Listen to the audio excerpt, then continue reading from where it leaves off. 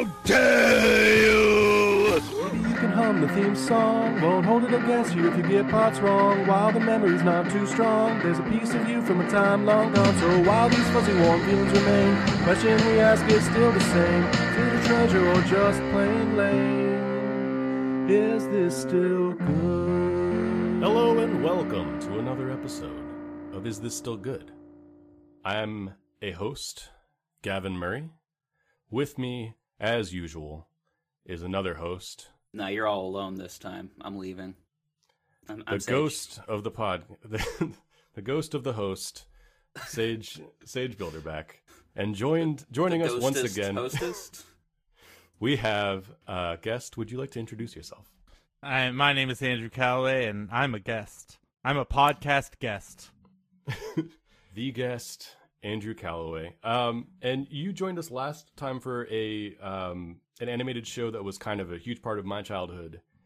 But the one that you really wanted to talk about, I could tell, it was just written all over your voice back then, is a different property. But before we get to that mysterious property that you definitely don't know about, having clicked and listening to this episode. It's not in the title? No, not in any way, shape, or form. That's right. We're talking about the good dinosaur today.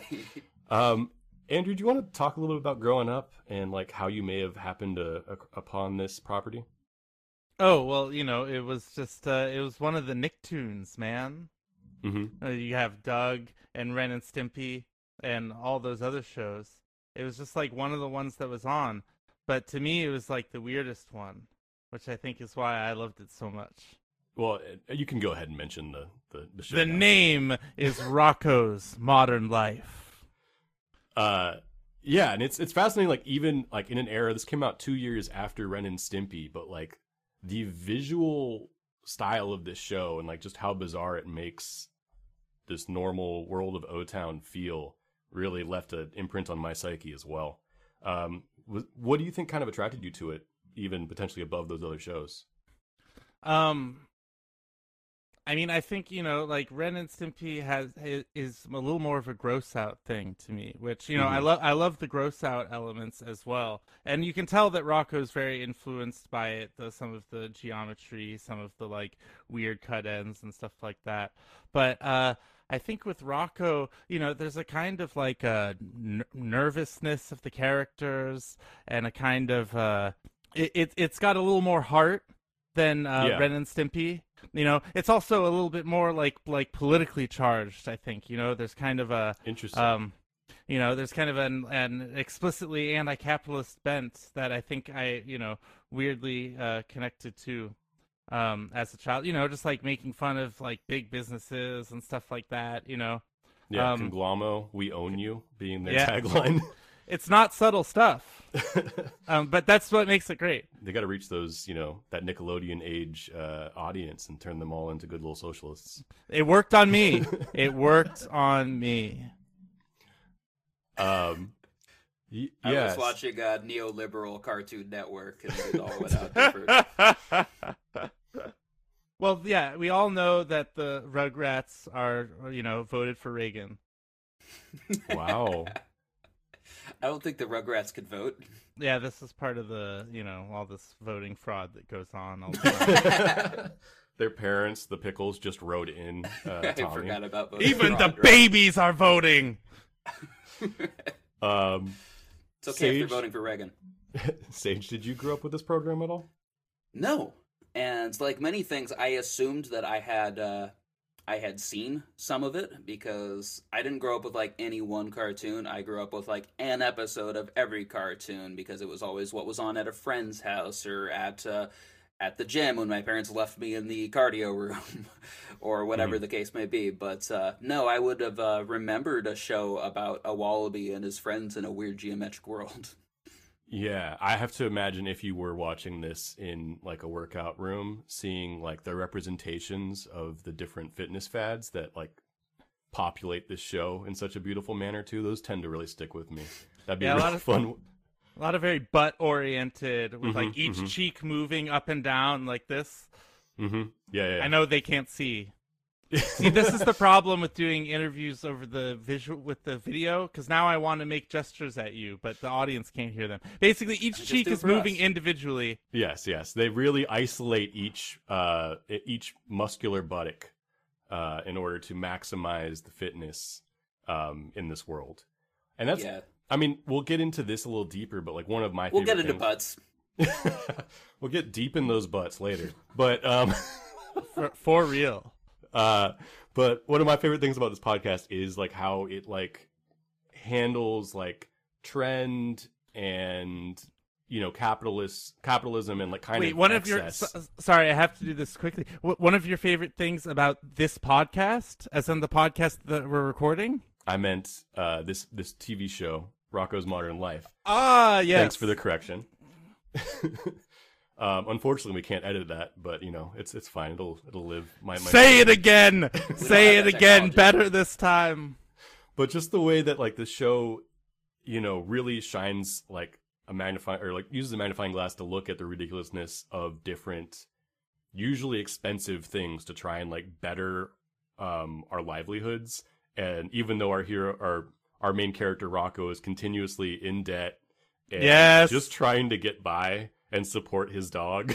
Yes. But yeah, Rocko is a worker. and he's also frequently out of work. I'd forgotten about that too, because I think Sage, you came over and watched an episode with me, and you were like, "Oh, so he works in a comic book shop," and I was like, "Well, sometimes." Sometimes he's a sex phone line operator. Yeah. I mean, I also thought the show took place in Australia, so there's a lot I missed by only watching like 10 episodes of the show. Well, he is from Australia, right? I would assume so. He is. He does have an accent. There's could an episode be from, where he's like, Papua New Guinea.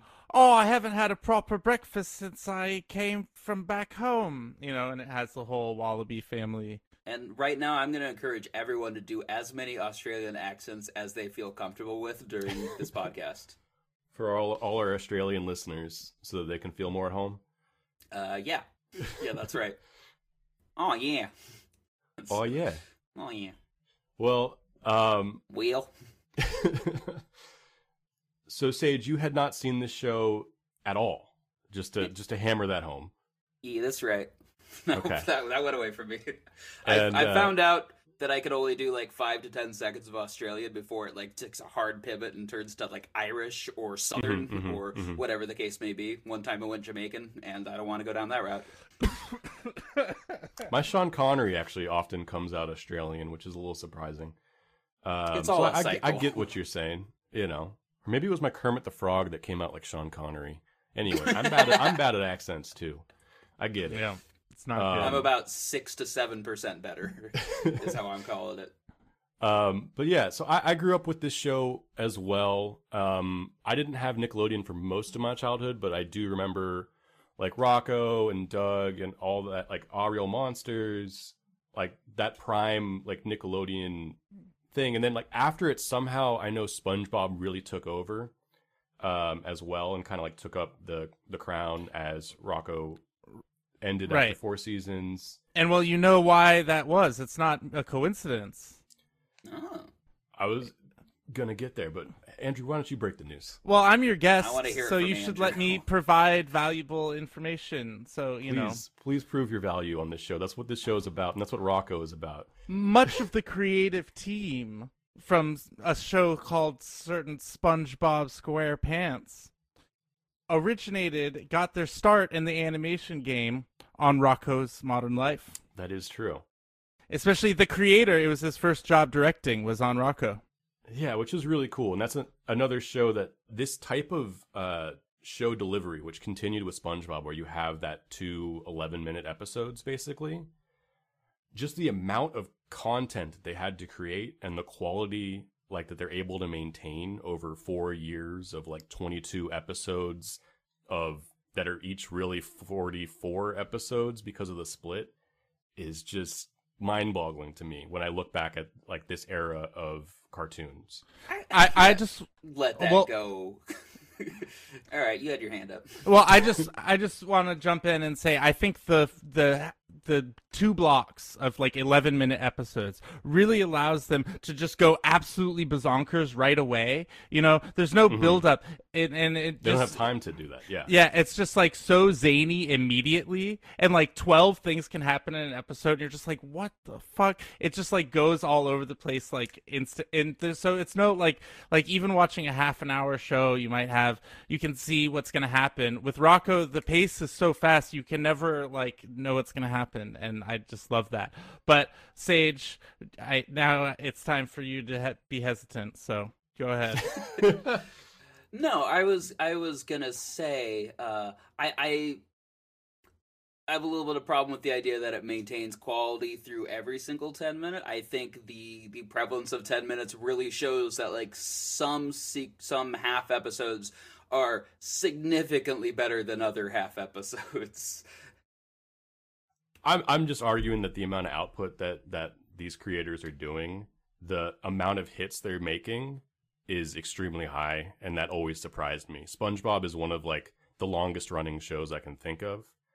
And that, like, the thing that they've surprised me the most with is, especially with the release schedule, that, like, I don't know if you guys were watching children's cartoons in, like, high school and college, like I still was, but, like... Some in college. When they're doing, like, the Netflix, like, bombs, or the Cartoon Network bombs, I forget whoever was doing that, and they just drop, like, a fucking season of television over a weekend, and I'd watch a lot of it, and a lot of it was good. And that always blew my mind. Is that like the original binge model? The release schedule would be like you didn't know when your show was coming back. This was before VOD and like Netflix, before these shows were on Netflix, or other like Hulu or whatever. Especially with Cartoon Network, you're just like, I don't know when the show that I like is gonna be back. And then there'd be like a season dropped over a weekend that if you missed it, you missed it. It was really strange. It was a very odd time. All that to say is it just feels like a mass of television you're chewing through, and so much of it is tasty and delicious. Explain it to me in terms of food. That aside, now that we're talking, let's go back to what the aesthetics of this show were, and kind of like what maybe first got you into it. As a child, one of the things I loved was the wallpaper. Yeah. I mean, that sounds like a throwaway, but it's beautiful. No, the wallpaper in this show is so good, and all the backgrounds, all the like abstract backgrounds, Yeah. and just the like, also like just the textures of things, like the like go inside someone's mouth, you know, and just have like little like germs that are like people like mucking about inside your mouth, or like fleas on the dog, like living out their whole lives.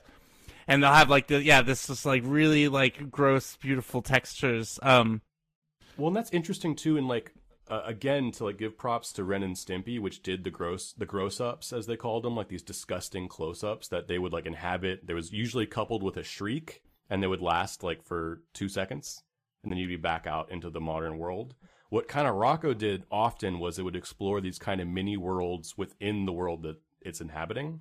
So like the episodes where they go into the dog's fur, and you watch like fleas live out their lives. Yes. And they're going, you know, like, or they're going camping. And maybe there's flea bomb coming, and it's, you know, it's painted as the end times, and you spend some time with those creatures and watch them, you know, in mortal coil. It's beautiful. Yeah, and it really feels to me like a very much an underground comics aesthetic. Yeah. You know? Yeah. Like just weirdo stoner shit, you know? Yeah, it's very like 90s like edgy punk shit in like its own way. That's kind of a thing that, like, when I was rewatching it, I've developed a strong affinity for college shorts that animators make before they become big.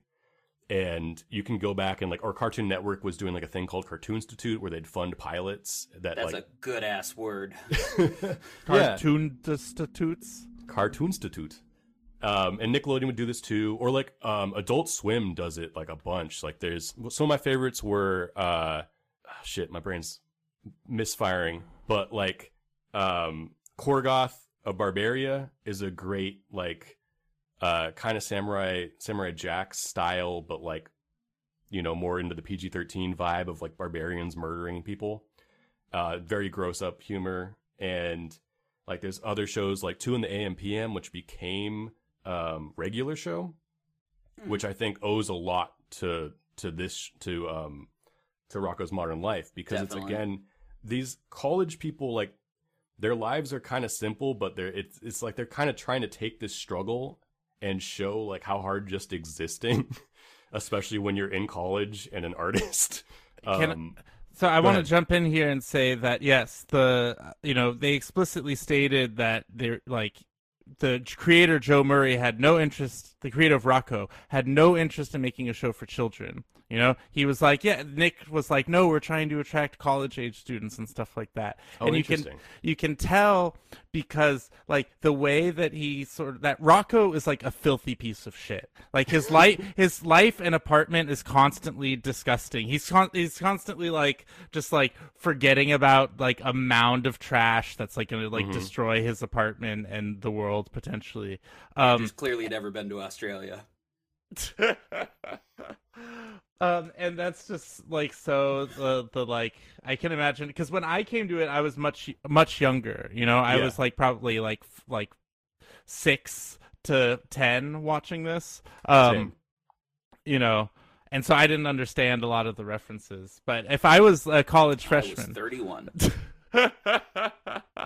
Yeah, no, it's definitely made, and like, you know, it's trying to be empathetic, and it's trying to be relatable in a very specific way, but also in kind of like, I don't know how to better describe it. Like when you think of like sketch comedy of the time, there's kind of that outsider kind of like the state isn't supposed to be for everyone. And this show almost sometimes, especially when you're talking about the big heads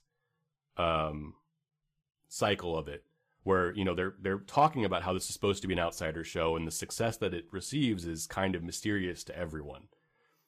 If that makes sense. yeah, totally. So yeah, when I was 6, like part of it was just the visual styles, the way that like this world has no straight lines, the not geography, but the architecture of the world, everything is curved. Even in the reboot that we watched, like, it's almost done to like an even, just all the lenses are wide and distorting, and it's not even just in like the gross ups like in Ren and Stimpy, but just the world itself is distorted and kind of terrifying. And as Rocko is letting things slide that are this close to destroying everything all the time, which is kind of that regular show taking it to the mystical level, Yes. this show tried to put it kind of in, not I want to call it real, because like to me this show feels very grounded for how ridiculous it is, and that's kind of the balance that it keeps doing. It's a show about like, I don't have any money on hand, I need to buy dog food, I'm getting my first credit card, and now I'm trying to understand the trappings of credit as my friends who are my age, who also don't understand how credit works, are that's some real encouraging me shit. to like get the upgraded, you know, dog dish. Yes. Or like, oh, my toilet's stuffed, and I'm getting like, I need to get someone to come help me, like get a plumber. Wow, plumbers are really expensive. Maybe I can figure this out myself. And you wind up flushing your entire neighborhood down the toilet. Yes. Yeah, relatable. Yeah, but it's like this really kind of grounded, relatable struggle to just exist, which I'm still finding myself in my 30s. Dear God, I do not have my shit together as much as I may try. But yeah, I wanna go back for a second to this idea of, you said that it had a lot of empathy, and I think I've been thinking a little bit about what is the difference between Ren and Stimpy and Rocko that I think made me like Rocko more, and I think Rocko is less cynical.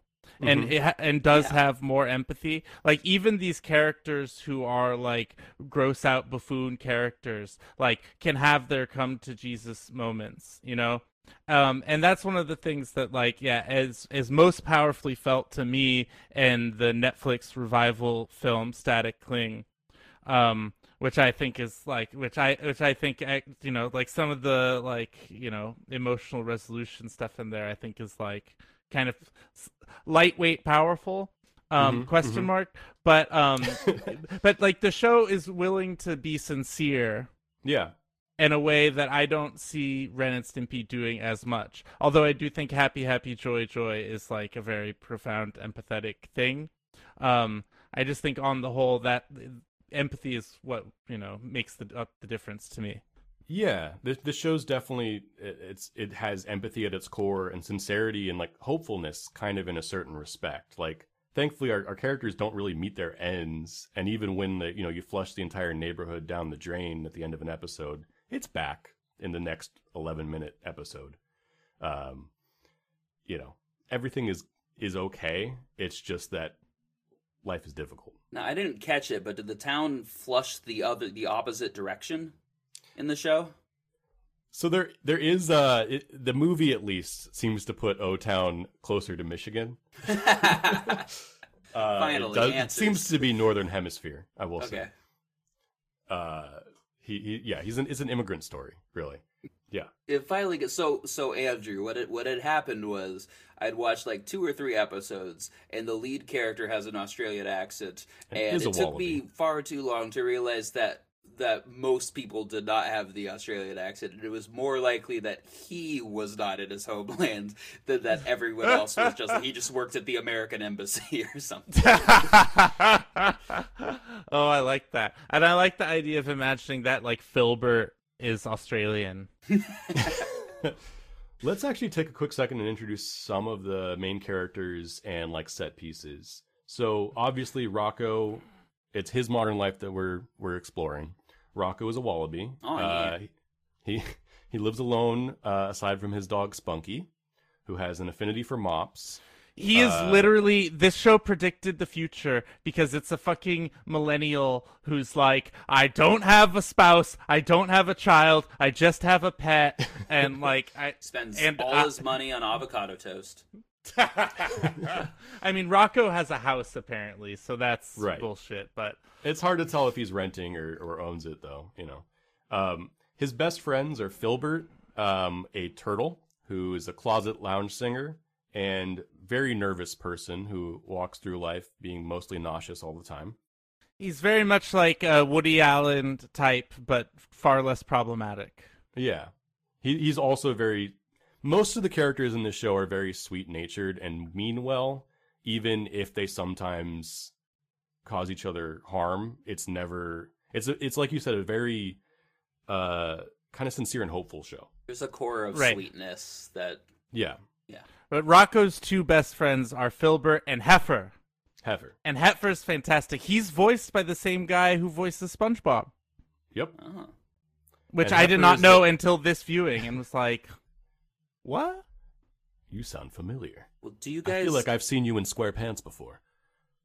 Yeah, a lot of the as is the case with most animation, a lot of the voices are recognizable, but you always have to look up where they're from because they're animated voice actors. Do you know who the actor who does Rocco, else he's famous for? Please tell me. He's the Taco Bell Chihuahua. No. I mean, it's a lot of things I'd have to. I did not know that. But yeah, I knew he was in Reno 911, but I did not know that he was the Taco Bell Chihuahua. He's canceled. Reno 911? He's one of the cops. Oh, okay. I don't think one of the like main ones. No, but I guess because his name is Carlos, so I guess he gets to be a Mexican character. Oh, okay. I don't know how that all works, because he also is doing Australian things. I don't know where the cultural appropriation, it was the 90s. Right, and it was a cartoon which we're still figuring that one out too, as evidenced in Central Park's recent recasting. Right. I still think BoJack Horseman could have had a beautiful plot line where Diane was cast by a white actress, like in the world of the show, and then they could have, but they never even did a meta joke about it. Very disappointing.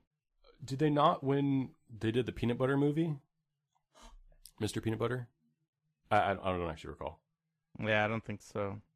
Well, real quick, back to people being confused with identity. Sorry, I got lost on IMDb. I'm back. Heifer, his last name is Wolf, I believe. Yes. And Heifer is raised by wolves. and does not know that he is in fact a cow. A steer. A steer, my bad. Didn't mean to misgender him. Shame on you. Misspecies him. Outside of that, we've got Uh-huh. the Ed and his wife, Big Head, who are Rocco's neighbors. They are toads. They have one child named Ralph, who is a recurring character who does the meta show that we were talking about, the Fatheads. And outside of that, Ed works at a company called Conglamo that is also like owns most of O-Town. I think it accounts for, I think they say like 80% of the money moving around O-Town goes through Conglamo. God, that's clever. And Glombo, yeah, we own you.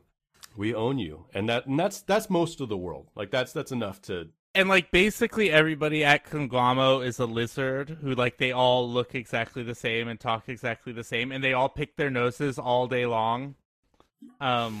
It's wonderful. Yeah, you've talked about gross-ups enough that this is probably a good time to mention that I'm glad of the restraint compared to Ren and Stimpy. If I had seen the show as a kid or even in college, I think the abundance of spittle would have really worked for me. As a grown-ass man, I do not care for it. Well, what do you think, Sage, about gazing into really, really big man's nipples of the future, and how his nipples will like come out of his body and like suck somebody's eyes? Yep. Yeah, that doesn't. I don't care for it, and I like a lot of really, really big man. I think that is a very clever send up. Gavin, did you describe really, really big man as a side character? I did not. But he also, in terms of the comparisons to Ren and Stimpy, he does bear a lot of similarities to Cinnamon Toast Man. Or was that the right name? Powdered Toast Man. I am unaware Powdered Toast either way. Man, yeah. But does he have nipples of the future in I don't which believe to he gaze? does. Yeah, He I also don't think flies so. backwards. Right. But yeah, no, it's the same voice probably. There's a beautiful abundance of really, really big superheroes in weird 90s alt comedy. Which, I really that's a wave that I wish we were back on. But yes, really, really big man. Yeah. And No superheroes in alternate comedies right now. Is that what you're saying? Nothing. That's in what Big I'm saying. Mouth, I just nothing wish in that, Venture Brothers, nothing in. if only people would bet money on superheroes again. This is it. Yes, This is our really, really chance big to get man's rich. nipples of the future, his chest hair that also lets see the past, I think. There's one episode that I was rewatching that is basically not a Christmas story. What's that Christmas thing with Scrooge? And instead A of like Christmas the Carol. ghosts, yes, a Christmas Carol, but instead of the ghosts of like Christmas past taking you through, your Christmases of the past, you go into his chest hair to explore the history of your friendship with your close friends as you're drifting apart. That's all that I want in real life. To go into really, really big man's chest hair of the past. The end. Yeah. I just like that his day job is as mild-mannered Lois Lane. I don't think anything in the That's show a made good me one. cackle as much as that. It rules. Although that does make me think about one of the things that I read on a website called Wikipedia. Oh. Is this like Genius.com? And on Wikipedia, I read that one of the producers from the Nickelodeon side of things was like confronted basically asked them like, why are all the women like these stereotypical, built women? Like all of your women look like, Marilyn Monroe type characters. And they were just like, it's like easier to draw women that way. And she was like, yes, they were very talented, but they were a boys' club, And I can kind of see that energy as far as like, I mean, I think the show does have some good female characters. Like I love Mrs. Big Head, of course, and there's a great episode where she takes over Conglamo. She takes over her husband's job, and she does far better than he ever did. Of course. And so there's it's not like a misogynist show, but yeah, a lot of the female characters are like two-dimensional. Well, while they're very, very three-dimensional in some ways.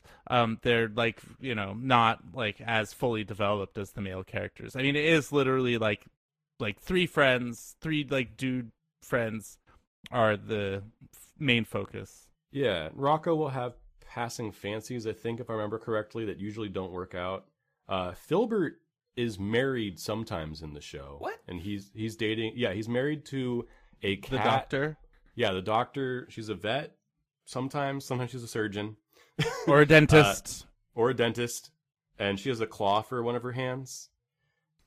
She's really fun. She's one of my favorite characters. Yeah, I love her. Yeah, She's so positive and confident. The exact opposite of Filbert, of course. Mhm. Like she definitely Opposite of smacks that. him around in the bedroom. but he'd be into You that can sort cut of thing. that You out. gotta- Cut that joke out. Absolutely not. It's inappropriate. Inappropriate. It's okay. He's got a thick skin. Do you think this is a family show? Rocco is Rocco's not really a family show. Turtle joke. Oh. But yeah, when I think of women in the show, I usually think of, I believe she's a hippo who's a recurring character who Rocco is continuously thrown into either her butt or chest on accident. She screams out, "How dare you!" and then slaps Yes. him halfway across the planet. Yes. Not my favorite recurring gag. I still think it's good, but yes, I can see how it's a little problematic. Yeah. But also, it's just like she's a badass, and like, sorry, Rocco, like shouldn't have been in that buttocks. No, and it's the never- repetition. This like, But it's of always this an world. accident. So It is like it's never his it, fault. He's not getting punished for being a perv. It's always a wacky mishap. Right. Well, the show's full of wacky mishaps. This is another You alternate don't title that I'm sure they say. tried out. I heard the working title, like the pilot episode, they called it "The Rocco Show," which just to think of how much shittier that is. That sounds very even bad. more 90s, though. No, Rocco's Modern Life is like the perfect show, and the perfect title, and it kind of like doesn't make sense why it's his modern life specifically.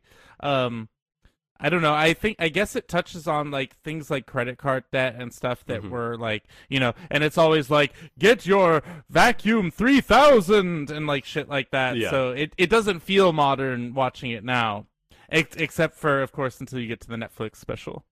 Well, I and- can definitely understand the modern aspect of it, especially like for audience context. I've watched far fewer episodes than these people because they grew up on it, and I was told to watch like 6, end up watching 10. So I'm learning as much as you are, audience. But I did see some pretty good industry send-ups. There's an episode that involves Rocco going to a gym, joining a gym, and it is every Rocco's Modern Life episode for me is a minute of figuring out, oh, okay, this is what this episode is going to be about. And then I judge it based on, does it exceed my expectations? Because I know when he goes to a gym, there is going to be some outlandish device that ends up working 3 times at a time, and ends up him doing 3 exercises at a time.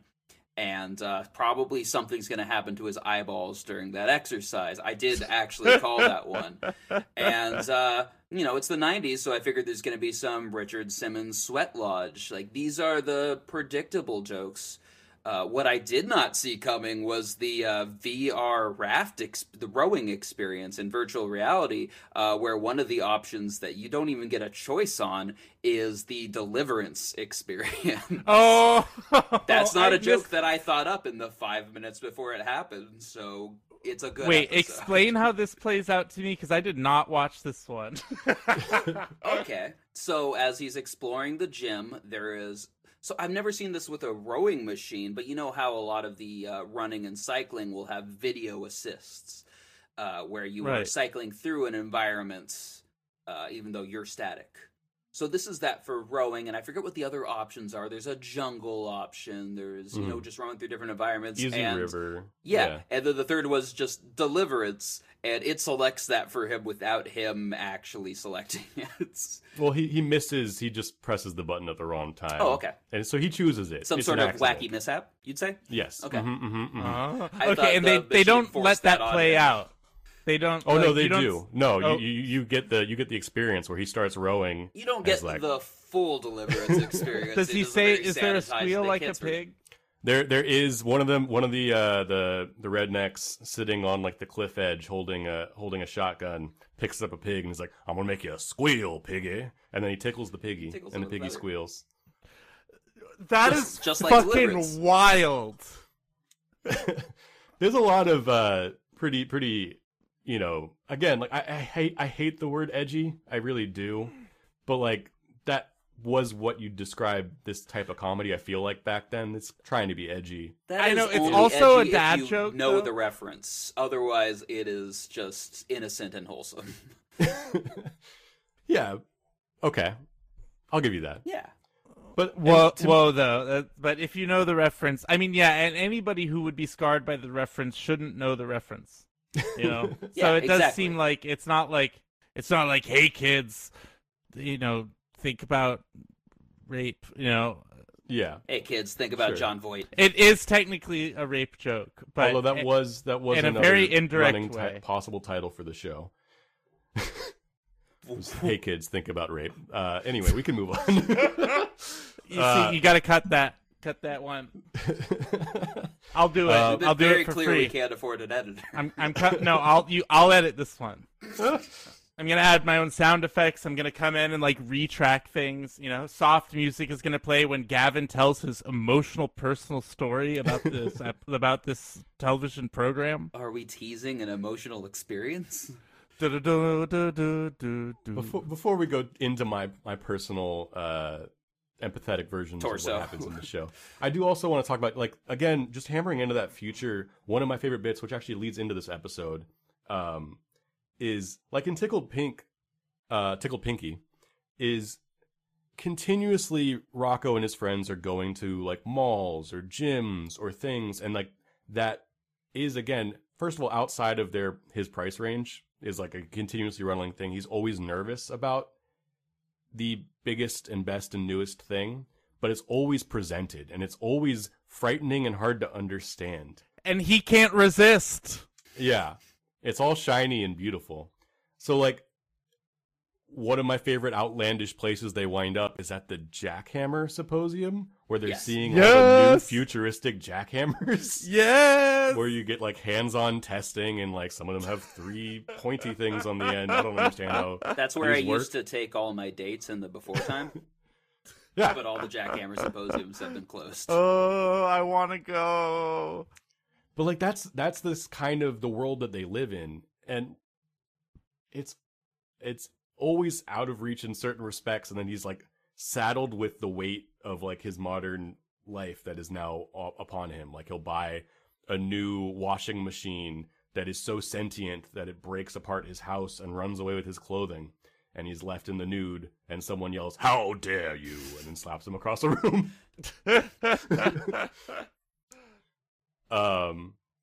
But they, you know, and another thing they touch on, which you guys had mentioned briefly, they go into a lot of, like, you know, you care about his sick dog, and there's times where he's sick. For instance, his appendix starts hurting, which happened to me, and when I showed up at a hospital not realizing that my appendix had burst, my only real kind of cultural hinge point to understand the way appendixes worked was Rocco's modern life, in which Rocco winds up with a gigantic swollen piece of his side that's red and leaving him in constant pain. But whenever he tries to like speak up a little bit to tell the people around him that he's in pain, for instance, this actually happens when he's at the Jackhammer Symposium, and they call an ambulance, and the ambulance comes and picks up the jackhammer that he had fallen off of, and takes it away because they're worried about it. So he drags himself alongside his friend Heifer. Or no, Heifer carries him. Yeah. And they get to the hospital, and the doctors, again, don't register, like, his pain level he's not able to communicate it very well. I believe they get Heifer into care for just being too fat. Isn't that No, his- yes. yeah. What happens is Heifer like has carried Rocco the whole way, and then he puts Rocco down and he says, "Oh, I'm too fat," and then they go, "Quick, we got somebody who's too fat," and then they take him away to the emergency. It's not liposuction. Yeah. No, wait, but it's not liposuction. Well, it says liposuction. Later on, he says hipposuction, which is a good joke. Yeah. Okay. But still, yeah. That was one of the only things that when I was watching, I was like, "Don't love that." There are a lot of fat jokes. Nothing strikes me as like so terrible, but more than the appropriate amount. That was my least favorite fat joke, because sometimes it's like Heifer making the fat joke, but in this, the whole thing being like the institution. I mean, it is institutional critique in a way, but you know, not. It rubbed me the wrong. I didn't love that one. So Gavin. So about your appendix, emotional music restarts. Well, I wanted to know if, like, when you went in to finally get care for yourself, if they made you fill out 800 forms and were just super demeaning to you the entire time. I was in pain and confused, and then I went under. And that part of it was like, I think I went to SF General, and they were actually pretty nice, I think. And like, I was terrified mostly because I don't understand how insurance works. Sure. And I didn't know if I'd be settled with a bill that I'd never be able to pay my way out of debt. As opposed to the Damn, that sounds like Rocco. The other bills that I have that I'm not sure I'll be able to pay my way out of debt. Right. But yeah, it was a lot of me not understanding what was going on. I did fill out paperwork that I didn't understand. The part that I didn't quite relate to, but that is what made this episode kind of comforting to me, is Rocco goes under and proceeds to have like a fever dream, basically, where he takes his appendix out on one last ride, one last hurrah, and starts fulfilling the appendix's dreams because, you know, the appendix has never ridden a roller coaster before. But it's not quite that simple, is it? Well, you know, if you give a mouse a cookie, or if you give an appendix a ride on a roller coaster, it's a slippery slope, and you might wind up, you know, bungee jumping or whitewater rafting outside of your comfort zone and abilities. There's nothing in the rules that says an appendix can't ride a roller coaster, okay? And whilst all these, you know, fantastic activities are nothing but pure joy for our friend Pinky, the appendix, for our friend Rocco, he experiences misfortune upon misfortune. And pain. Just true pain. When he go bungee jumping, his cable breaks. Yeah. Yet, does the appendix care of man's pain? Or of Wallaby's pain? It's a selfish neither man nor Wallaby cares appendix. I'm just saying there's nuance to these characters, right? Because you're made to be, you know, to feel for the appendix. And then you realize this appendix is kind of a motherfucker. Well, it's kind of, it's taking Rocco down. And if they don't really separate their relationship, it will literally kill him. Because that's what I found out when I woke up, how close I was to death. Which is how close were you? Real close, apparently. Like, close enough that I should not have driven myself to the hospital. Wow. When was this?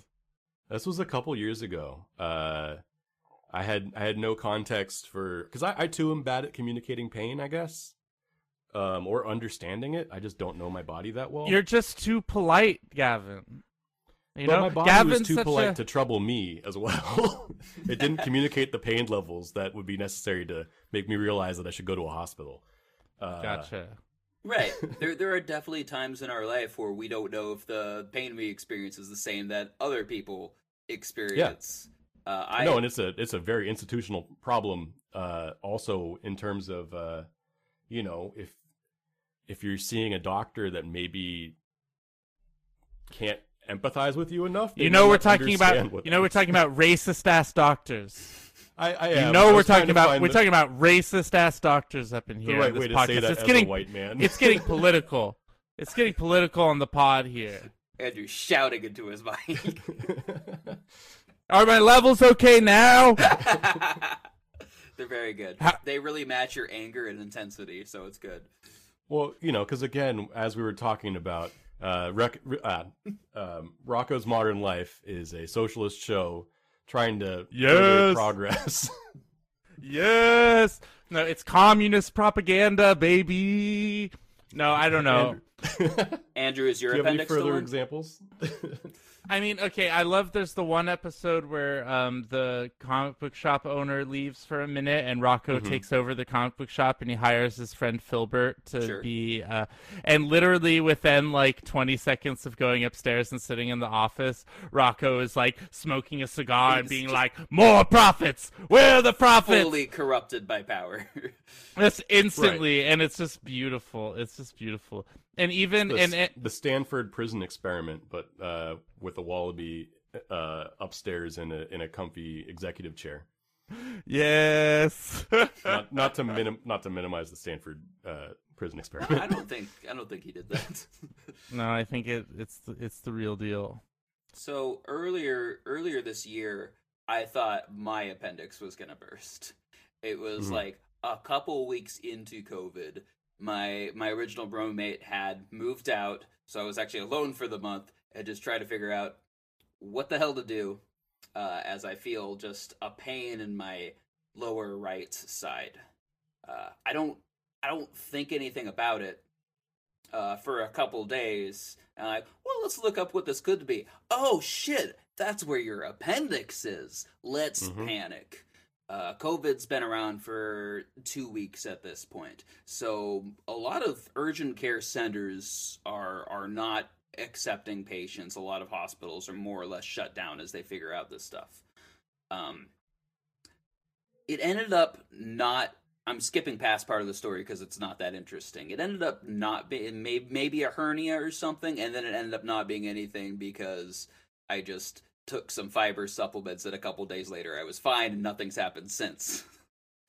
But I am terrified after visiting you in the hospital, and also my dad had his appendix explode when he was much younger. I am similarly terrified of having something happen to my appendix and having to go through insurance and go through a medical aspect of life that I'm still not fully familiar or prepared for as a grown-ass man. But, alright, so I have two thoughts go through my head when I think, oh, maybe I have appendicitis. The first is, well, this seems like a good time to die. The world's ending. I might as well end. April 2020. True. The second is, when my dad was in the hospital for appendicitis, that's where he met my mom. Oh, weird. This is my parents' meet. Oh, you ready for a love connection? Yeah. If I knew this story better, I would tell it better. That's my first caveat. He was lying there, and I believe my mother was on a date to the hospital. Like, my dad's friend was just like, hey, come hang out, we'll go visit my friends. And they end up getting married, like, a year later. So, someone out there is just crushed right now. Damn, as a podcast listener, I really think it would be dope if we could cut to an interview of Sage talking to his parents with some kind of, like, folksy This American Life music underneath. Just saying. Well, I'm Sage's dad. And I'm Sage's mom. That's your Australian accent. Okay, and so tell me about the first time you laid eyes on each other. That's my bad hourglass. Well, anyway, we're gonna cut this too. Let's keep going. I'm in so much pain. Wait, I want to go back to the appendixes though, because I'll say not long ago I watched an appendicitis episode of the television program Lost. Is this a rich genre that I didn't know about? Like, I know Madeline apparently is about it as well. I thought the appendix section would come at the end. Hey! Oh, there we go. Boom, boom, boom, boom. So much pain. That was good. I like.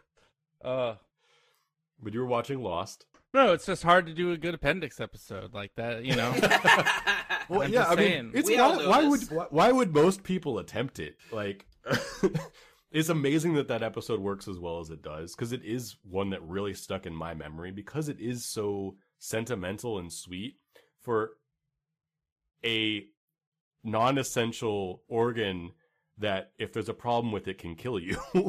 Yes, I believe he says something like, I'm gonna miss being non-essentially attached to your digestive tract, or something to that effect. Yeah. It's just like such a great example of like how the writing on Rocco is so like clever and stupid at the same Right. time.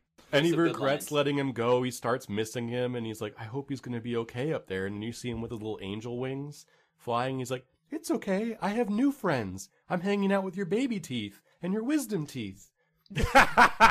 Yes. And then, of course, all of Heifer's fat from his Right. hipposuction is flying up in the sky, too. Yeah, it wouldn't be complete Jesus without Christ. one last gross up. Well, Yeah, no, all that good was- organs go to heaven. That is true. That was easily my favorite half episode out of everything that you showed me. I also really enjoyed, and what I think finally got me over the line to enjoy the show is the meta commentary of Big Head, of Ralph Big Head developing and running a cartoon show within the show. My favorite thing is something that's not even said, which is that there are cartoons within this cartoon world. Because I assumed that anything that you're watching in a cartoon is live action. Right. It never occurred to me that there would be a cartoon inside a cartoon. It's not that advanced of an idea. But, like, even Itchy and Scratchy, I assumed was live action. Right. And I Oh, will interesting. say that the big heads, the fat heads, Yes. is absolutely like a dark mirror version of Itchy and Scratchy, where it's Oh, just like interesting, yeah. it's just like slightly more fucked up. I don't know, they're both fucked up, but just in different ways. Well, one is pure violence, Yeah. and the other is like, Pure violence and also emotional abuse. yeah. I mean, it's like a mirror, because again, like at its core, this show is trying to be based in like kind of people and their relationships with commerce, economy, and each other. And the big heads, you know, as a couple are fascinating. And what you see is their offspring trying to understand their relationship within the show. So you get like, I'm sure, a caricature of Joe Murray's like either parents or a couple that he grew up with. And then you see a refinement of that into an even more, I don't know, simplified version where it's just a couple that fights all the time and words cause physical obvious pain and discomfort. Yeah. No, and just the layers of it And does is- Ralph is Big Head beautiful. want to do this show? Yeah, no. Well, he at first presumably he wants to, but then by the end he's sick of it. You know, he has more lofty dreams. Well, and it's that exploration of like art and entertainment and the importance of audience and being kind of true to yourself and kind of chasing what you want to do. And Ralph, who like we're kind of dead naming based on the the reboot sequel, if you will. I believe it's Rachel, but like at the time they were Ralph. And their lofty dream is to create a still life statue in the desert, I believe. And they're trying to find a way to leave their extremely financially successful animated TV show to go chase a dream. But they're locked into contracts.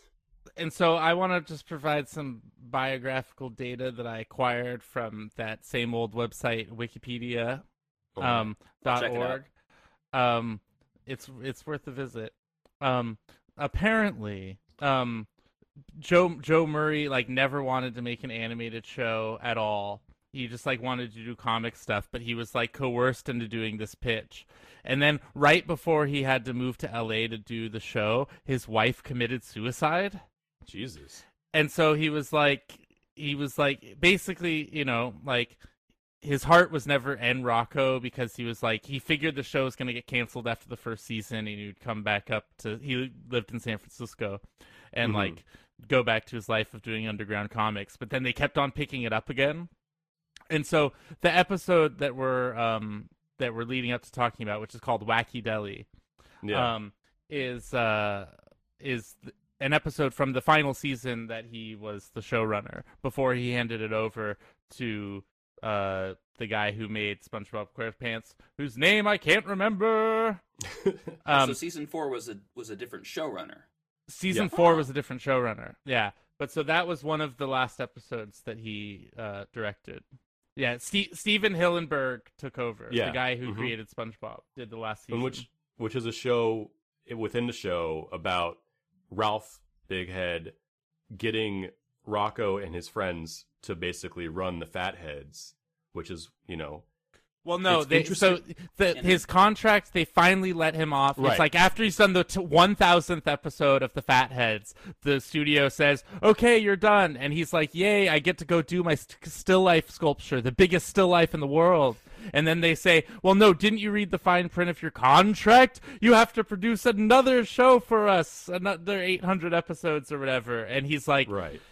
And then basically he realizes it's like a producer's like scheme. Yes. Where he realizes, wait, I can make the show fail if I put these idiots in charge of it and make the worst show in the world. Mm-hmm. So maybe the show's a little cynical.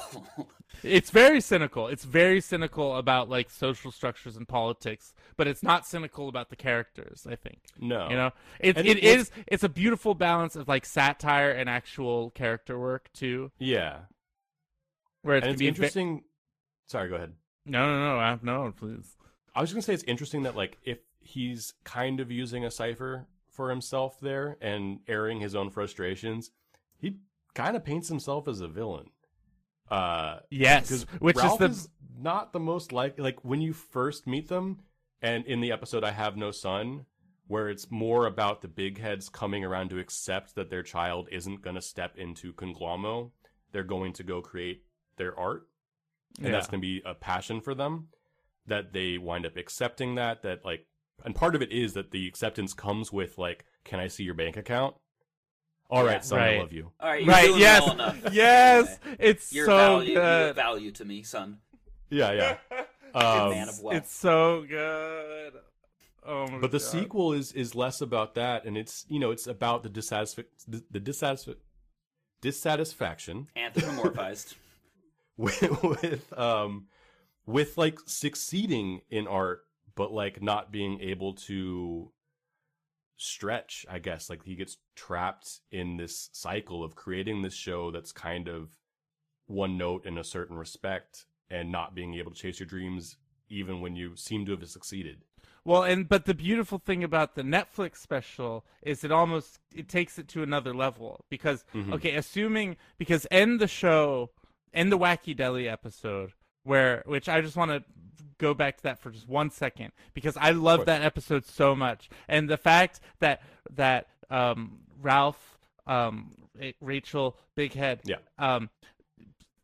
is like, you should do an episode that's just a still image of a can of mayonnaise, and they do it, and then it's like it holds on it for like 10 seconds, and then it's like avant-garde mayo thing, like is like the toast of the town. Yeah. Yes, Andy Warhol. Andy Warhol tribute. Yeah. Oh, it's like, it's so good. It's so good. I love it so much. And then finally, Rocco's like, geez, well, maybe if you have all this success, maybe you should not try to sabotage the show and have it end, but this is an opportunity for you to be creative and to achieve your dreams, And then like he's like, yes, I'm gonna make the best episode ever, and they play like 1 second of it, and it's like immediately canceled. Yeah. But so. And so I feel like that's all. But then they flash forward to like 10 years later or something, and he's in the middle of the desert building the still life sculpture, and he finally finishes it, and he's like, yes, it's complete.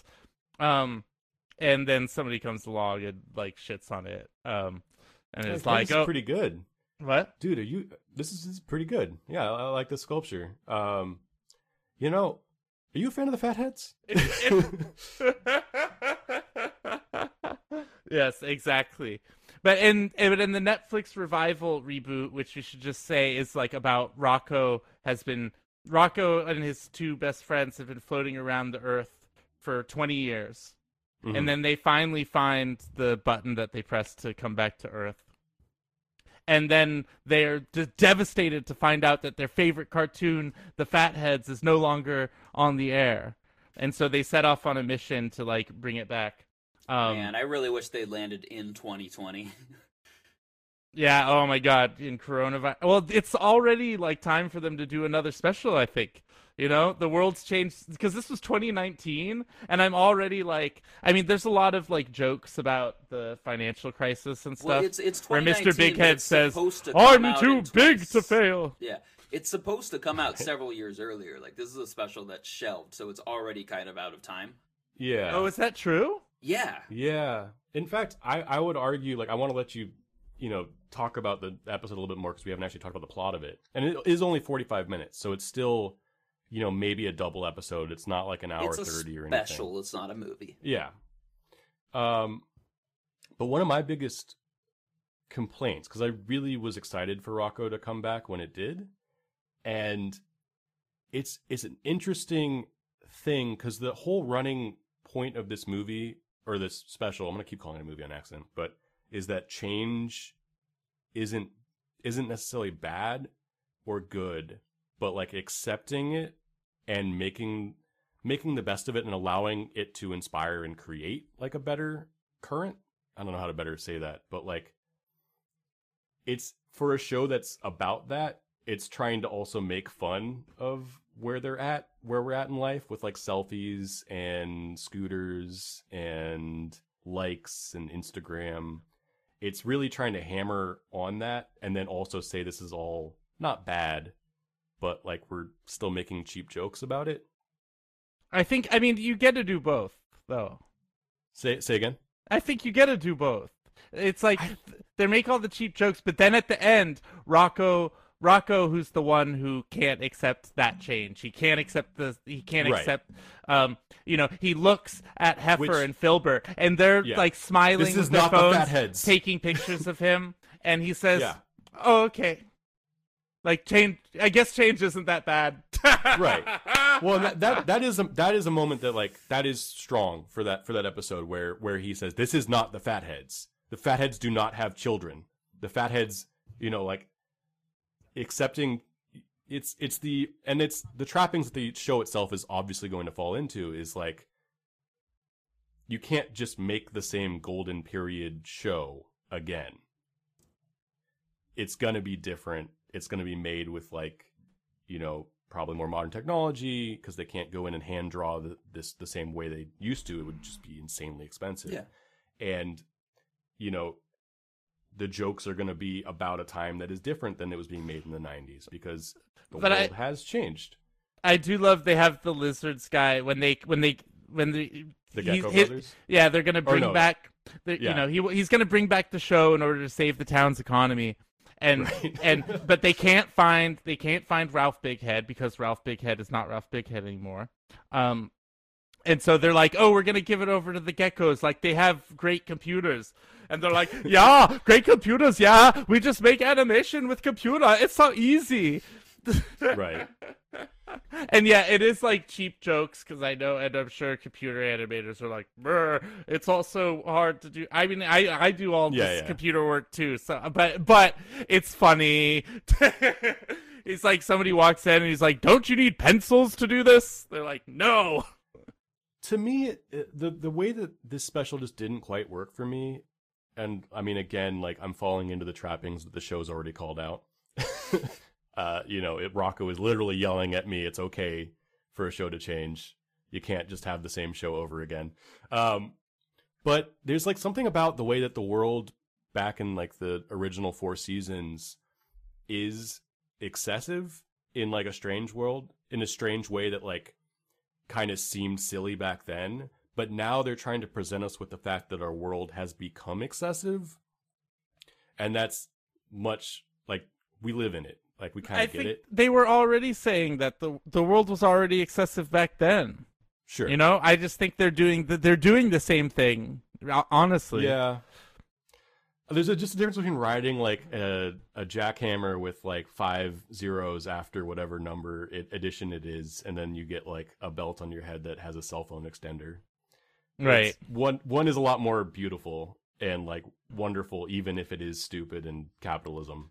I do think them on the drone, like, and when they're going around looking for Ralph, they're like on the drone with a couch attached to it. I kind of like that one, and I do like the VR where Heifer's like in the background doing a VR thing, like tripping out. My reality is virtual. Yes, exactly. I mean, all the jokes are like terrible dad jokes, but they know they're terrible dad jokes, and it feels like them being like, "I'm old. What's a cell phone?" Because that's what the characters are doing, and it's like, and that's what makes it work. Like, it could totally not work, and I hear what you're saying, but for me, it was like totally motivated by character, and like and builds up beautifully for this coinciding climax where, because we've alluded to the plot line of, yes, when they find Ralph Big Head is no longer Ralph Big Head. Ralph Big Head is Rachel Big Head.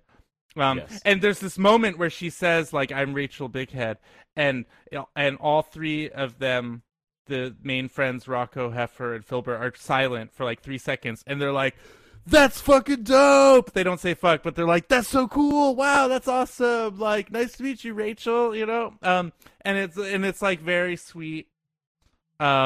And very nice. And then, you know, but of course, Rachel's dad has to say the classic, "I have no daughter," which is a callback to the first episode in which we meet at the time Ralph, and he says, "I have no son," which is also the title of the two-parter episode that we were going to introduce this person in. Sorry, continue. Wait, when was this made, Gavin. though? Now I want to know, because it seemed very 2019 to me. But if this was made years before, it's like, whoa, way ahead of its time, I think. Well, and that's where I think that this show would have worked better if it had come out when it was made, because it was shelved during that animation deal. Same with like a lot of the Nickelodeon specials that were made for Netflix, this was part of that. Hey Arnold had a movie that had been planned for years and didn't come out. And Invader Zim also had an episode special come out. But yeah, I believe it was shelved for like 2 years. And that's kind of, like, if it had come out when it was made, it would have felt more current to me. Because part of it was that those jokes had already been made. Yeah, and you could think about how much has changed. If the show was supposed to come out in 2017, it was probably written and animation developed, you know, summer of 2016. Right. And like as much change between 2016 and 2017 as maybe like 2001 and 2002. Like, it's a different world for America. Totally. But that's why Where the show takes I'm place. like, all we need is another episode. Another special. And we need it right fucking now. I'm dying for it now. I would, of course, take that. Yeah. The Rocco coronavirus Donald Trump special. Come on, let's do it. Pitch it to us, Andrew. What does it look like? Oh God.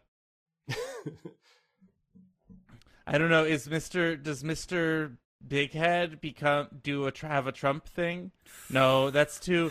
Let's see. There's definitely a coronavirus. Yeah. Well, there's Mr. What's-His-Face, too, who is Mr. Big Head's boss, who already has blonde hair and picks his nose all the time. Oh, he's the perfect Trump. Yes. If he becomes a demagogue. I think because Rocco's always been anti-capitalist. And they even explicitly have, like, one of the guys yells, "This is the root of capitalist redundancy," which is just very funny little aside. But I think it's time for Antifa Rocco, I think. Where Rocco actually starts to understand the trappings that he's been falling into his entire life, and how maybe I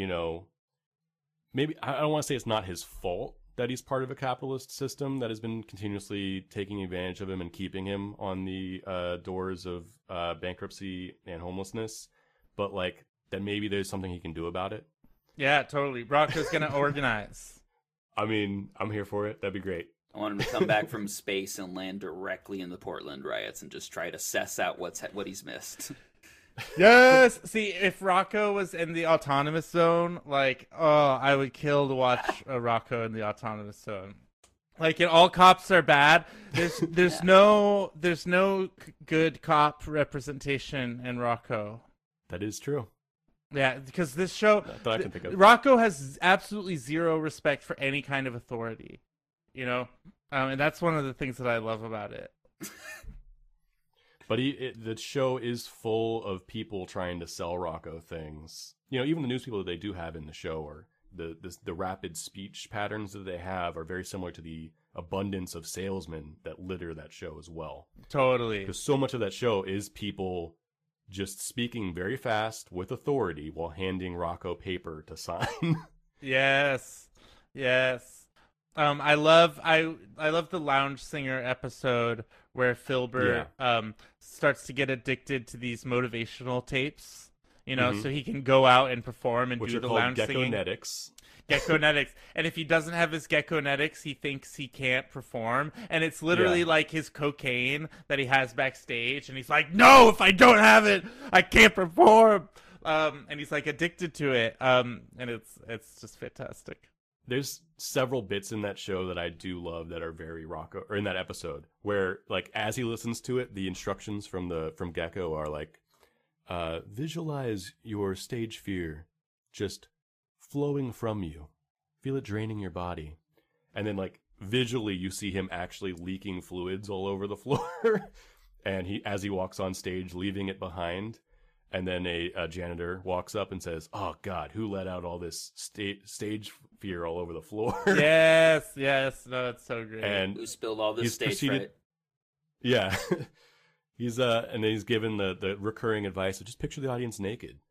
And then he finally walks out for his big final number. And it works. He can actually picture the audience naked. And he starts to sing, and it's great. And we pull back to reveal that he is singing to a nudist club.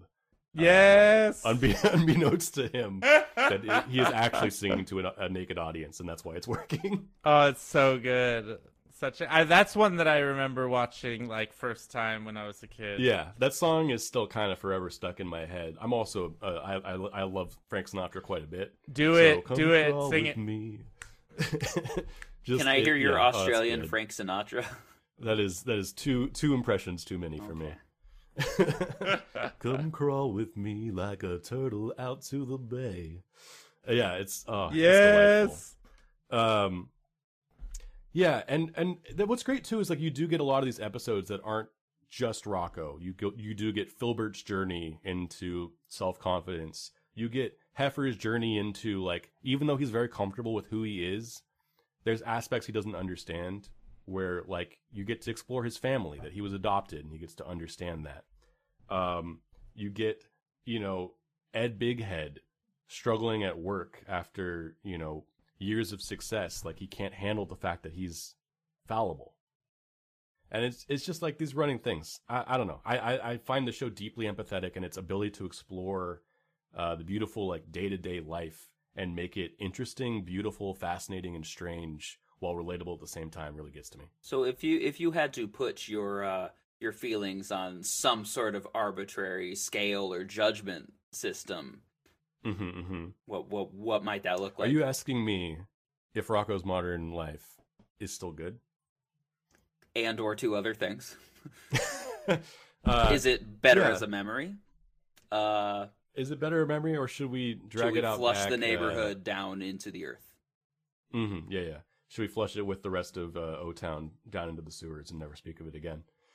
Wasn't there a band called O-Town? Am I making that up? Yes. I believe they come into the Clone High episode. Ashley something. Oh, that's right. All right. His crossover. His hair, his lack of eyebrows. But to get back to Rocco rides a kind of fine line for me, where, like, it was such a big, like, kind of infallible part of my childhood because, I can still picture the shirt that he wears, the blue shirt with, like, purple triangles, as such, like, a piece of, like, fashion icon to me that, like, is more 90s than things that, were actual fabric in the 90s. The visual palette of the world is so gorgeous, and the way that they are able to humanize and populate it with, like, fascinating, if, like, bit characters. So to me, this is one of the more borderline, still good, better as a memory things, because my memories are just so fond of it. And I personally didn't love the reboot when I saw it, and it kind of though it works and succeeds in a lot of ways, it kind of points out to me, I don't know, some like kind of, it hammers home the fact that like I'm different than I was when I watched Rocco, I guess. And so it's kind of strange to look at it as a memory because it is a memory. That makes very little sense, but I hope Damn, dude. the emotional core of it comes across. I learned something today. No, but it's so funny because I don't think that I've grown or changed at all since I was a child. Because to me, fair. I watch that shit and I'm like the same ass kid. I just like rewatching these old episodes, like, damn, look at those nipples. You know, I just like went fully back. They're really, really big nipples. Look at those butts. On a really, really big man. No, totally. And I just was like, fuck yeah. Like, I'm going to keep on watching. Now we've recorded the podcast, but my Wacko viewing will definitely continue. Because I just like love going back to this world so much. And I think the reboot, I loved the reboot. And I loved watching the reboot again earlier today. I think it super holds up. And I think it's, you know, like, I think I was like, damn, yeah, if this shit was made in 2016, that's some, like, good-ass politics. That's some good-ass politics. Yeah. It's a wise show. I'm just kind of more on the border than, like, I feel like because it is a show that is reaching in a really beautiful way and trying to communicate something, I'd probably still fall on the still good side of things. But I could see where it was just such a big part as a memory, and it's something I hadn't revisited in so long. And I didn't rewatch the whole show for this, but like what I saw, I loved. And sorry, I'm talking too much, but it's still good. I really like it. It's worth watching. I went on a journey with this one because when I started watching the show and I put in some random episodes when the Nick Hits trial that we had did not have like any of the episodes that you guys recommended me, I did not care for what I saw for some random episodes. For the first one, which would normally be a pilot, but there's really no such thing as a pilot in this show. That was just the first where a bunch of stuff started happening. Did not care for it. Went through several episodes, did not care for them. Went through some of the episodes you recommended, did not care for half of the episode, loved the other half. So I went from, oh, this show is garbage, to, okay, I understand why they like this show, and I understand why it's better than a lot of stuff from the 90s, but it still doesn't work for me. And I got to the appendix episode. And I got to the meta commentary of, like, a cartoonist falling out of love with their work.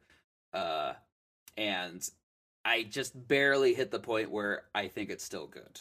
But I want to stress, it is not all still good. There is stuff in this show that is annoying, and there are 10 minutes that you might just want back.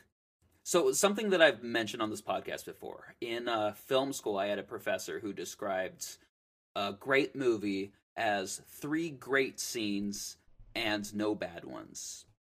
And I don't know if I'm ever going to get through an animated comedy without a moment I don't hate.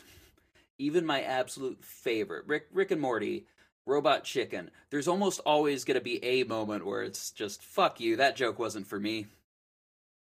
So I don't know if I can really apply that system onto an animated comedy, whether it's from 1992 or whether it's from 2017. Yeah, I mean, I think with these kinds of like rapid fire shows where there's like so many jokes, like especially something like Robot Chicken, or even like thinking about like Airplane or something like that, where you're gonna have like, if you're gonna throw like 700 jokes a minute at me, like some of them are gonna be bad, and that's okay. Like I'm just in it for the cadence. Like I don't need every joke to hit, as long as I'm still like riding that wave. Some of the jokes end up like turning me off and grossing me out, though. I see. Like, wait, what like grossed you out in Rocco's Modern in Life? Rocco? Yeah, like you miss. All right. Well, I can go through like Pipe Dream, where there's some toilet humor that I don't care for. There's when at the end of Tickling Pinky, you know, his fat flies away as an organ with like a deep voice. That doesn't work for me at all. I just find that gross and not funny, and it actually undercuts the like sweet thing where the where the appendix shows up with an evil mask is like, nah, I'm just kidding. I'm just hanging out here with your tonsils and your baby teeth. And they all show up and they're like, what up? That's funny. And then the last thing in the episode is a kind of gross joke that is a turnoff for me. Gotcha. Well, yeah, Gavin knows that I like to dive deep in the trenches. I like to put the camera a little close sometimes to the things, make them look all juicy. That is true. We did film some gross ups for some projects we've done together. One of a few times where like I'm still working on getting to the point where sometimes I need some encouragement. It's like, no, go in deeper. Deeper. So I love all that shit. Yeah. I mean, I there is a point for me where I'm like too much, but Rocco doesn't even get close to it for me. Does Ren and Stimpy reach that point for you? Yeah, maybe. It's been a long time since I've watched it. I can't think of a Ren and Stimpy moment that I'm actually like that. But maybe if I watch it now, I'm in my 30s, so maybe I'll be older and wiser and be like, More, I care not for the humor. Was that Disappointed Dracula? Is that who I'm yeah. hearing? Can I hear Australian Dracula? Orson Welles about to sell you some Paul Masson. Now, Andrew, have you seen any of HBO's updated Looney Tunes? No, I haven't. Should I?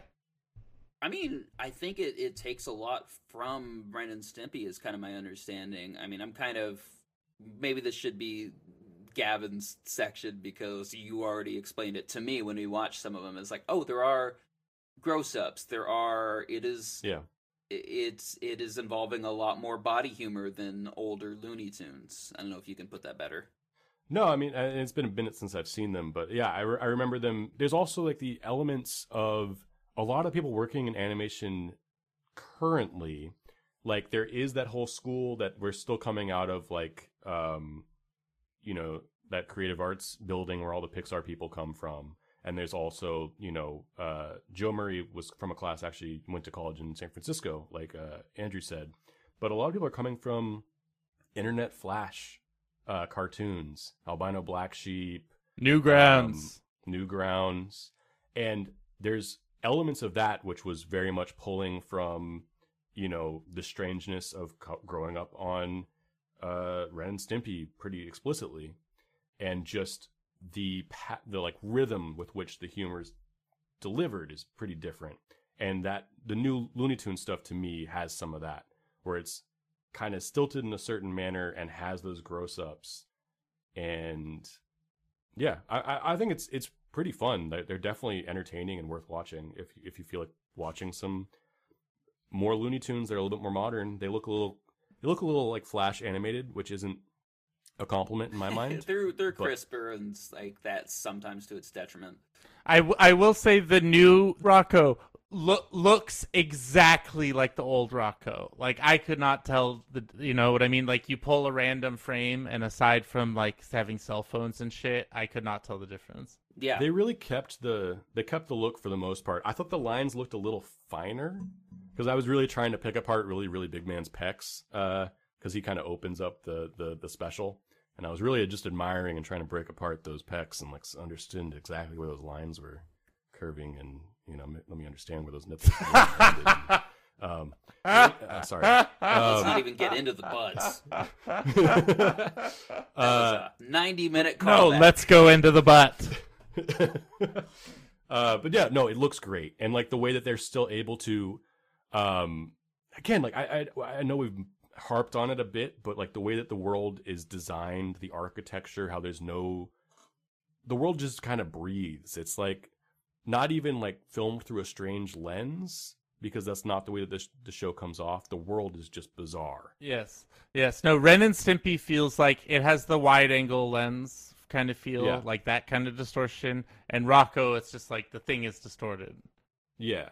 The world is distorted. Exactly. So my recommendation for fans of Rocco is going to be that new Looney Tunes. I hope they keep going with it. It is something that almost entirely works for me. Although even the best moments I don't enjoy as much as the best moments of Rocco in my mind. But it's got potential. It still feels like Looney Tunes. And I don't know. There's no guns in it. That's just the thing. They made Looney Tunes without Okay, guns. okay. I'm not going one way or the other with Oh that. yeah, I guess Looney Tunes did have a bunch of guns. I guess that's what I was trying to picture what that meant. I'm like, did Rocco's Modern Life had a lot of No guns? in it? Looney Tunes. But like there are Is that Elmer what- Fudd is that what- episodes where Elmer Fudd doesn't pull out a gun. I'm like, I understand why they're doing this, but like it's weird. He's like, I kill the fucking rabbits Yeah. with knives. Is Marvin the Martian not I gonna use descend throwing on knives. someone? Yeah. The Teenage Mutant Ninja Turtles in the UK, they weren't allowed to have nunchucks or be ninjas because the British were so terrified of the ninjas that they were like outlawed. So they're just the Teenage Mutant Hero Turtles, Oh, and they weird. literally cut out every reference to ninjadom Teenage and cut out Mutant all of the Hero shots of Turtles. the nunchucks. Isn't that wild? That's wild. Yeah. The Ninja Turtles, like, it's interesting because that's one of those shows that's been like rebooted in so many various ways and directions. That I happened upon a version where they actually have giant mechs. Like a recent version?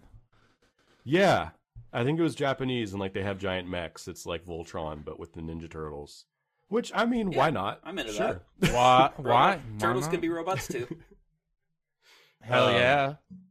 But yeah, and I wanted to, if I was going to recommend something, I would still go back to that era of like, this would be following Rocco, but another creator who used a lens to look at our modern world and point out like how strange and beautiful and disgusting it can be is Invader Zim was really fun. And it's taking an alien who is... He's part of this planet of aliens that are spreading out to conquer the galaxy, but they don't really like him, so they've kind of given him a mission that's really far away from the rest of them in the hopes that he won't come back. And he winds up on Earth, preparing it to be taken over, and his disguise is that he has robot parents, and he goes to, I believe, middle school, and one of his classmates is like a sci-fi nerd who has figured out and is fairly certain that he's an alien and is just trying to prove it to the rest of the planet so they can stop the incoming invasion. And he kind of fulfills like this role where he is both an invader with highly superior technology, but also a buffoon who can't do anything right. And he's continuously disgusted and frightened by the outside world that he's setting out to conquer. And it's just a really fun lens to look at the world through. It's a good time. Am Andrew, I you have anything supposed you to wanna have a recommend? recommendation? Oh, Yeah. Oh yeah. Come, no, I have two. Can I do two? I'll be I quick with suppose. both of them. We'll let it Um, slide this time. Well, I didn't prepare anything in advance. Well, clearly you have Um, two, so So that's why I get a double one, because I would have spent this time beforehand deciding. No, so first one, neither of these are animation. One is Putney Swope, which is a film that's directed by Robert Downey Sr. Oh. And it's from the late 60s, and it's about basically the head of an advertising firm on Madison Avenue dies, and they have to figure out who's going to take over for him. And so the whole board is voting, and they decide they all get to put in a vote. You're not allowed to vote for yourself. And so everybody ends up voting for the janitor. So this entirely white advertising firm suddenly has a black CEO. Who's like, and he's like going to change the advertising world because he has a revolutionary agenda, and it's fantastic. And I think it really, like some of the Rocco social commentary, some of the Rocco like bizarre, random kind of like aesthetic stuff fits in there, and I just think it's a beautiful revolutionary satire. It's really fun. It's under 90 minutes. So that's a great film. And then as a counterpoint to that, I'm going to say Jacques Tati has a film called Playtime, which is just beautiful physical humor and spaces. It creates these amazing architectural spaces that you like live in as things unfold in them. And it's just like really delightful, but it's also like if you're interested in urbanism, if you're interested in design, if you're just a city person, like you'll get a kick out of it, I think. and these are both on Nick Hits. Yeah. They're both from, they're both, nope. I don't know, maybe Criterion. I know Criterion has editions of them. Yeah, Playtime.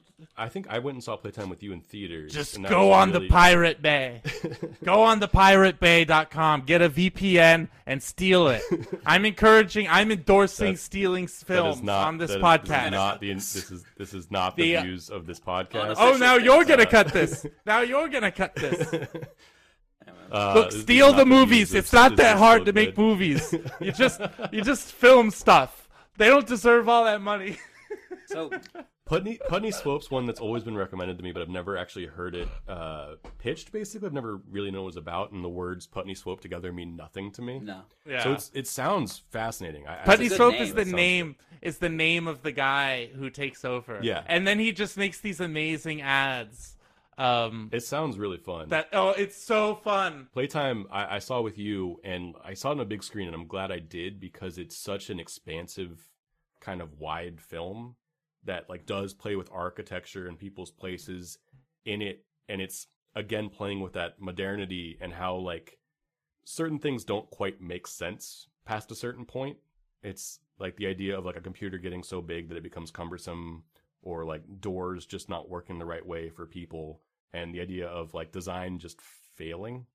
Yeah, he's like making on fun a of larger architects, which is like Yeah. a very like just kind of esoteric thing for like a slapstick comedy to do, you know? It's a good time. Yeah. Yeah. Before we say our goodbyes, there is one thing that's been nagging on me that we have not talked about with Rocco. Okay. I hate this theme song. It doesn't do anything Yeah, for me. because Could you someone hate defend it? good art. This man hates art. I don't know. It's the Fuck you, B-52s, man. That's all I have to say to defend it. Like, it's literally you hate Yeah. the B-52s. Like, It's do you a hate good Rock time. Lobster? Well, it does make me wonder if I didn't grow up with the B-52s, if I would hate that style of, here are some things that are happening, and they're surreal, and we are just going to say them to half a beat. Maybe I do hate the B-52s. I'm going to revisit this. Oh, Rock Rob Lobster, I like Lobster! Love Shack, but, like, I don't know if I would like them if I was hearing them for the first time now. I really Damn. like the theme. I'm not sure how much of it is, you know, growing up with it and it feeling like a warm blanket. But like, you know, it's supporting the Skipped image. it every Like it's time. not a really, it's not a song on its own right. Like it is like a musical emphasis to show him running through life and getting to a point where he's crashing into the real world. Because to describe the theme really quick, it opens up with him in his mama's pouch. I'm going to pops loop out. it under this. And he goes to he goes to school, and then he's shot out of a cannon or something and crashes past a sign that says the real world. And you know, he's just an unprepared wallaby in a modern, you know, landscape. Aren't we all? We are all Rocco. And to me, like, it's just a fun tune that supports that, and there's like a bunch of fun call outs. Rocco's Modern Life. Rocco's And you have said all of the lyrics in What? the song.